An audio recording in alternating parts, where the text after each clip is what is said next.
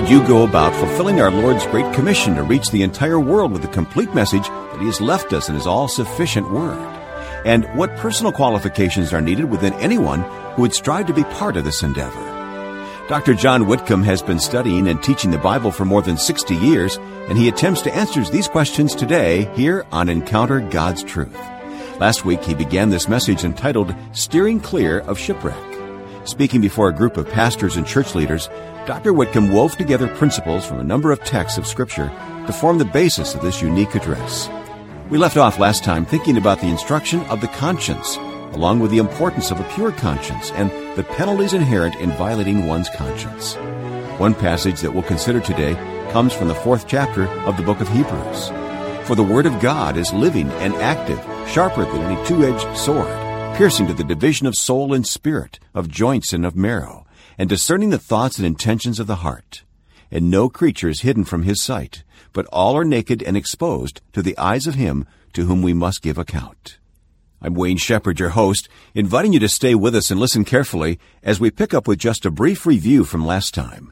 Dr. Whitcomb is sharing the results of his research on the significance of the conscience. So here he is with the second part of his message, Steering Clear of Shipwreck. He appeals to 1 Peter 3, which we read.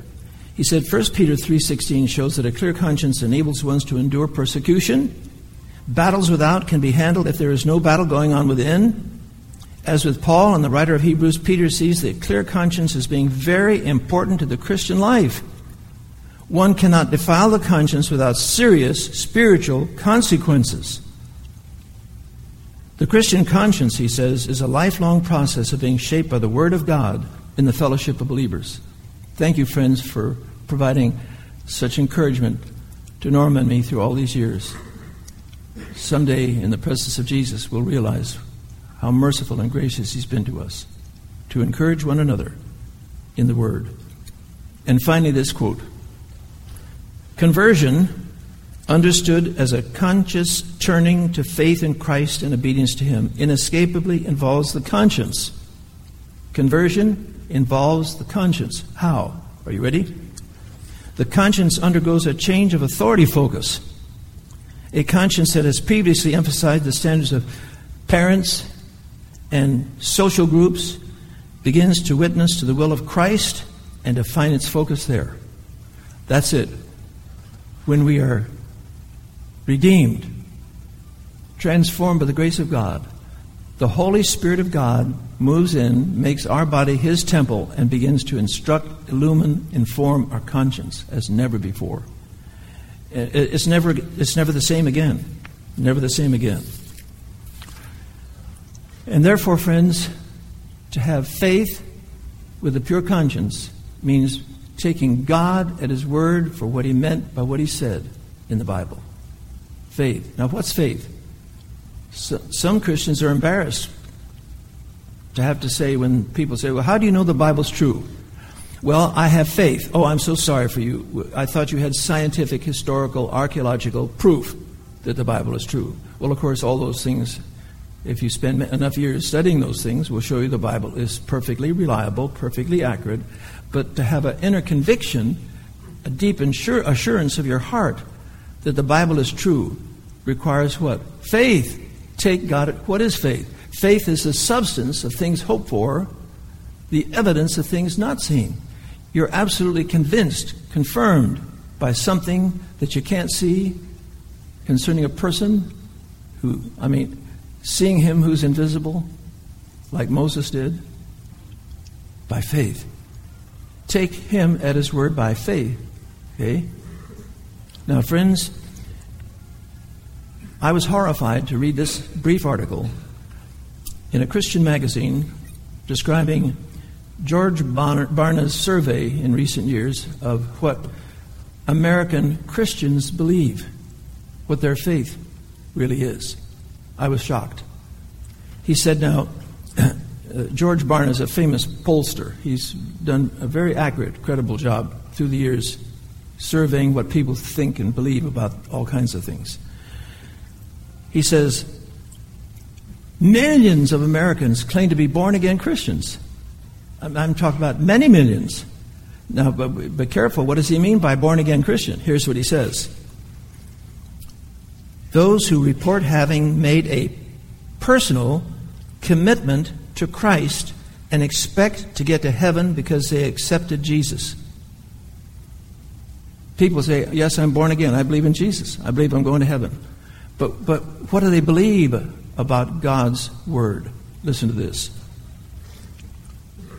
50% of them believe that a life of good works will enable a person to get to heaven. Works salvation. That's, of course, not just true of Roman Catholics, you understand, but of many millions of Protestants. Listen to this one. More than one-third of born-again Christians in America do not believe Jesus rose physically from the dead. Listen to this one. Over half of born-again Christians, 52%, do not believe the Holy Spirit is a person. 45% don't believe that Satan exists. I say, wait a minute here. Who are these people? A tiny minority of born-again Christians in America, according to Barna's survey, are evangelical born-again Christians who believe what the Bible says. A very small percentage. Do you know what born-again Christians need in America, to say nothing of non-believers? They need a solid dose of biblical truth. Preach the Word. Make disciples of all nations, teaching them to observe all things whatsoever I have commanded you. That covers the whole Bible. Thank you. Genesis to Revelation. You say, well, that's impossible. Teach every man in the world everything you ever wrote, the whole Bible? That's impossible. That's what you're supposed to say if you take it seriously. And then Jesus adds a footnote. Are you ready? And lo, I am with you always, even to the end of the age. That's the answer. We're going to do this together. Synergism. You do what I said, I'll do what you can't do, and we're doing this together. That's the way sanctification works, you know. Work out your own salvation with fear and trembling, says Paul.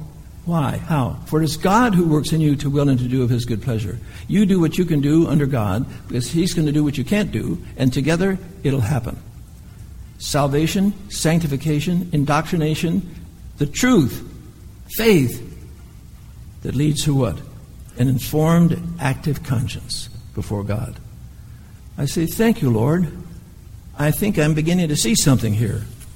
It's not very encouraging in some ways, but it's profoundly therapeutic and helpful. Now, what is this body of truth that we're supposed to be believing? That we're supposed to take by faith? Okay? Well, first of all, of course, God's character and His attributes. There's number one, surely. The holiness of God. You remember Isaiah, holy, holy, holy, said the seraphim in the presence of God. That's His basic, fundamental attribute. Holiness. Yes. And that's the basis upon which we have truth. Constantly, Jesus, when He was here, said, I'm the way, the truth, the truth, the truth, the truth. Yes, the only begotten of the Father, full of grace and truth. John 1:14. Grace and truth came through Jesus Christ. John 1:17. Jesus said in John 8:32, you shall know the truth, and the truth shall make you free. And we all know this one, don't we? John 14:6. I am the way, the truth, and the life. John 18, He said to Pontius Pilate at His final trial, for this cause I have come into the world, that I should bear witness to the truth. Everyone who is of the truth hears my voice. Namely, anyone who has been what? Convicted and illumined and transformed by the Holy Spirit. I can't do that to somebody. I'm sorry. I cannot help anybody be born again by arguments and evidences and logic. Can't do it. But I know someone who can. Jesus said, I'll send another comforter who shall convict the world. You can't. He will convict the world of what? Sin, righteousness, and judgment. He will do it. He can do it. He is infinitely qualified to do something to help people that I can't do. I'll tell them who Jesus is. I'll tell them what the Bible says. But to transform that heart, to illumine that conscience, is an infinite challenge that only the third person of the Triune Godhead can accomplish. Thank you, Lord. What else do we know about God? We know that He is love. 1 John 4:8, he who does not love does not know God, for God is love. Agape, a special word, the kind of love that the world knows nothing about. To do for somebody else what they need in the light of eternity, no matter what the cost may be to me. God so loved the world that way, that he gave his only begotten Son, that whoever believes in him should not perish, but have everlasting life. God is love. Now, you notice we have holiness and truth first, then love. Because truth, biblical truth, is greater than biblical love. 1 Corinthians 13, the great love chapter, truth is what? Supreme. Love rejoices in the truth. Love is the greatest of the moral attributes, you see. But truth is the frame of reference within which love operates. And without truth, love is a disaster. Many a mother and father in this country says, well, I sure love my child. I'll just give them anything they want. Well, that's a disaster. That's not genuine biblical love, to do what's best in the light of eternity for the one you say you love. Yes, we need God's perspective, friends, on holiness, truth, and love. And how do we learn about this? All right, from the Bible. You say, well, how do I know the Bible is true? Well, of course, because the Holy Spirit illumines you and me to understand these things that we don't have the time or brilliance to demonstrate scientifically, historically, archaeologically, logically. Yes, all Scripture is given by inspiration of God. It is theopneustos, God-breathed. It is God-created. God wrote the Bible. 40 men wrote the Bible, yes, but God told them what to write and how to write using their idiosyncrasies, personality traits, characteristics, distinct. But God wrote the Bible. And that's why it's profitable for instruction. You can count on it. You can depend upon it. And that's why the Bible is living and powerful. Hebrews 4:12. Here's another one of my favorite statements. I'm sure yours too. The Word of God is living and powerful, sharper than any two-edged sword, piercing even to the dividing center of soul and spirit, joined in marrow, is a discerner of the thoughts and intents of the heart. There is no creature on this planet that is not naked and open before the eyes of him with whom we have to do. Wow, the powerful, penetrating, piercing Word of God. And you know what else? For that reason, friends, the Word of God is not only inspired and not only living and powerful, it is absolutely, totally sufficient for the human heart and mind. It's sufficient. That is one of my concerns today. In the providence of God, I have a little book coming off the press late this summer called Jesus Christ, Our Intelligent Designer. For years, I have watched a movement sweep the world, and you have too, called the Intelligent Design Movement.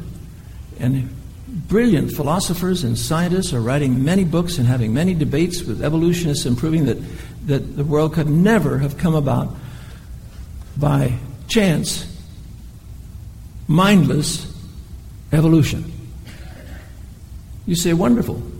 Praise the Lord. But here's the problem.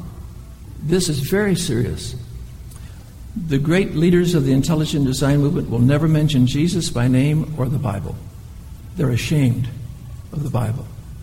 They're ashamed that the evolutionists will laugh at them and say, well, you just have some kind of a religious agenda. You're not really serious about discussing these things scientifically, philosophically. You have a religious agenda. And I say, Lord, help me now. Help me now. Jesus says someday something awful is going to happen to these people. You ready? Mark 8:38. Listen to this.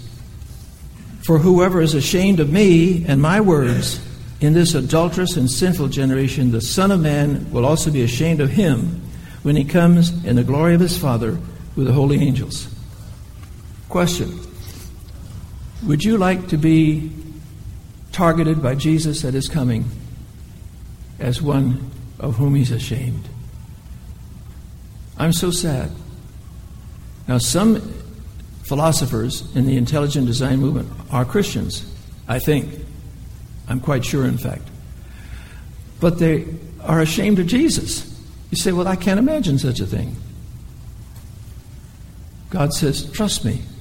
I will take care of my reputation. You just tell people who I am, what I've said, what I've written. I'll take care of the results. Because the Holy Spirit, you see, is being minimized, ostracized, as one who is completely irrelevant. The Christian life and testimony, fervent, effectual prayer, eliminated. Telling people the full gospel, ignored. To do what? To win an academic, scientific, intellectual debate with an evolutionist. By the way, that's the easiest thing you can do today. To show an atheist he's wrong. It's very simple, very easily done. I have many books about that, and so do you. But you see, I know one atheist, in fact, who decided, I've had it. I think the world was designed by some intelligent being. But he died without Christ. So sad. So sad. And I say, Lord, help me to realize that the Bible is not only inspired, living and powerful, but totally sufficient. The Bible is sufficient to take care of the total need of every human, every atheist, every evolutionist in the world. The Bible can do it. Jude chapter 3, contend earnestly for the faith which was once for all delivered to the saints. Well, what else does the Bible tell us that we have to believe? Well, this is now a lengthy part of my message which will last for 2 hours. It's called creationism.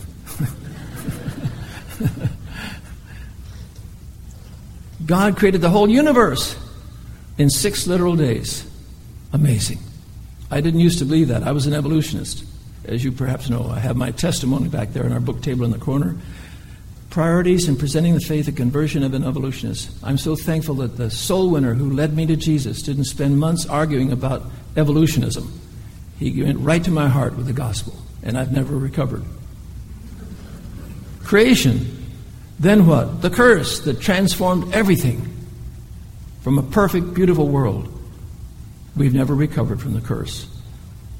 Then came the Genesis flood that destroyed the entire living world except those inside of a box floating on a shoreless ocean for months called the ark. You're not serious. You mean the whole world was covered with water? Yes, Jesus said so. He said, as it was in the days of Noah, so shall it be when the Son of Man comes. For in those days men were eating and drinking, marrying and giving in marriage, and knew not, be ready, until Noah entered the ark, and the flood came and took them all away. Nobody survived except those in the ark. Jesus was there. Trust him. Then came what? The dispersion from the Tower of Babel that explains the linguistic differences, thousands of languages, different physical features of people through isolation and inbreeding. And then what does the Bible teach about the creation of Israel, Abraham, Moses, the creation of the church, the coming of the kingdom, the final judgment, the eternal state. Enormous material, friends. Enormous masses of revelation. Add these items. God's special way to care for his people.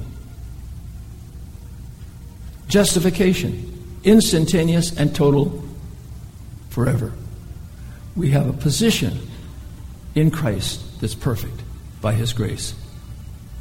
Sanctification, the process of dealing with sin, activating, living up to the light of the conscience, growing in grace and knowledge of the Lord through our entire Christian life. And finally, glorification, which could happen today. Amen. Are you ready? It'll be like this. The dead in Christ shall rise first, and then we who are alive and remain shall be caught up in the clouds to meet the Lord in the air. And so shall we ever be with the Lord. And it's not a partial rapture. Every born-again Christian will be there. Praise God. I say, Lord, I'm amazed at all the things you have taught us, that you expect us to believe and take seriously. Faith in what you've said will do what? Instruct, inform my conscience. Whether I'm doing the right thing, the right way, telling everybody I meet, hand out gospel tracts, tell people about Jesus. I mean, that's the only thing that really matters until he comes. Tell people about the Lord, and the Holy Spirit will begin his marvelous work of sanctification in the human heart. Dr. John Whitcomb reminding us that to have faith with a pure conscience means taking God at His word for what He meant by what He said in the Bible. We're learning how to live and serve God freely with a clear conscience on this edition of Encounter God's Truth.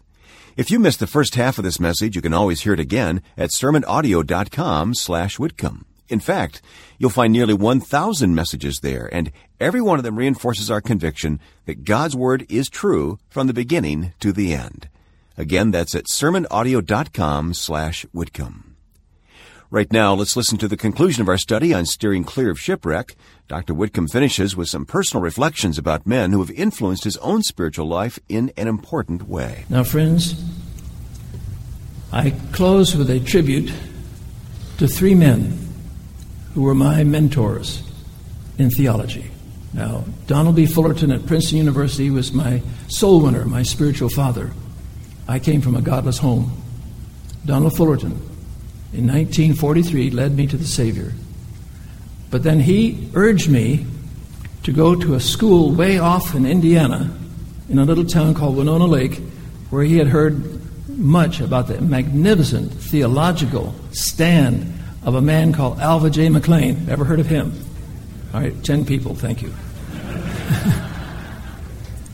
Under whom I sat for 3 years and was his fellow professor for another 12 years.